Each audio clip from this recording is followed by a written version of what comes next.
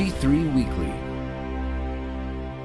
Welcome to G3 Weekly, a summary of this week's top news stories on Christianity and the public square, written by Ben Zeisloft. I'm Laramie Minga. This week, the Southern Baptist Convention saw its largest year-over-year membership decline in more than a century. A homeless man in New York City was charged with multiple hate crimes after allegedly defacing rainbow pride flags, even as officials decrease enforcement for violent offenses.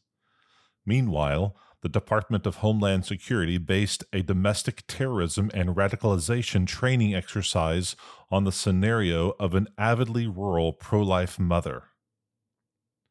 Southern Baptist membership witnesses historic decline. How the faithful city has become a harlot, she who was full of justice. Isaiah 1:21. Church members left the Southern Baptist Convention at one of the highest rates in history last year, a phenomenon which occurs as many attendees never returned after nationwide lockdowns, and some congregations choose to depart amid the denomination's leftward drift. Southern Baptist churches reported 13.2 million members as of 2021, a sharp decline from the 13.7 million members reported in 2022, which marks the most severe membership decrease in more than a century, according to data unveiled by Lifeway Research. The nation's largest Protestant denomination has now lost 3% of its members every year for the past 3 years. Much of the downward movement we are seeing in membership reflects people who stopped participating in an individual congregation years ago, and their record-keeping is finally catching up. Lifeway Research Executive Director Scott McConnell commented in a press release.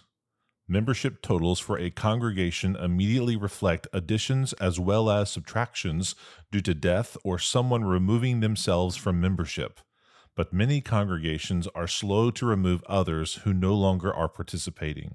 Lifeway Research also found that there were some 400 fewer churches in the denomination between 2021 and 2022. Even as some congregations and church plants shutter due to broader declines in church attendance, the data may also capture the departure of churches concerned with denominational leadership's failure to disfellowship churches which ordain female ministers, endorse critical race theory and the social justice movement, or otherwise assent to theologically liberal views. New York City homeless man faces penalties for defacing pride flag. The idols of the nations are silver and gold, the work of human hands. Psalm 135:15. Fred Innocent, a homeless man in New York City who allegedly defecated on a pride flag, was arrested and hit with multiple hate crime charges, even as prosecutors decrease enforcement for violent offenses. Innocent allegedly relieved himself on a rainbow pride flag outside of a bar in Manhattan last month and cleaned his backside with another rainbow pride flag, according to a report from the New York Post. The homeless man was subsequently charged with burglary, harassment, and trespassing, all as hate crimes, according to another report from the New York Daily News. The suspect was also arrested earlier this year for burglary after he stole a purse from a hotel. He committed grand larceny at the end of last year and has 2 felony assault charges on his record from 2007 and 1998. The most recent arrest and the police attention toward the pride flag incident comes as district attorneys in New York City face criticism for decreasing prosecution rates and moving to eliminate cash bail for violent offenders. News of the incident also comes as Daniel Perry, a former Marine who placed homeless man Jordan Neely in a chokehold after he allegedly acted erratically and threatened to kill fellow subway passengers, is expected to face criminal charges in New York City. Federal anti-terrorism exercise uses example of pro-life mother. Do not be surprised, brothers, that the world hates you. 1 John 3:13.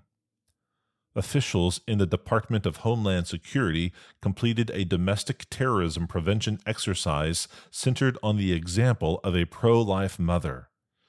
Documents uncovered by a public records request from America First Legal contained hypothetical radicalization scenarios which allowed agents to practice terrorism prevention.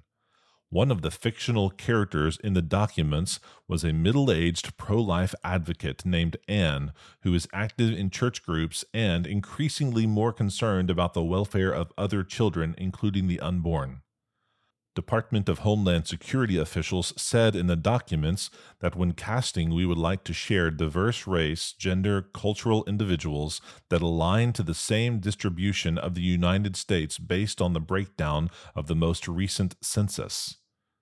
Revelation of the exercise, however, comes after many pro-abortion activists committed acts of violence against pregnancy resource centers in reaction to the Supreme Court overturning Roe v. Wade, the opinion which asserted that the 14th Amendment guarantees the right to procure abortions.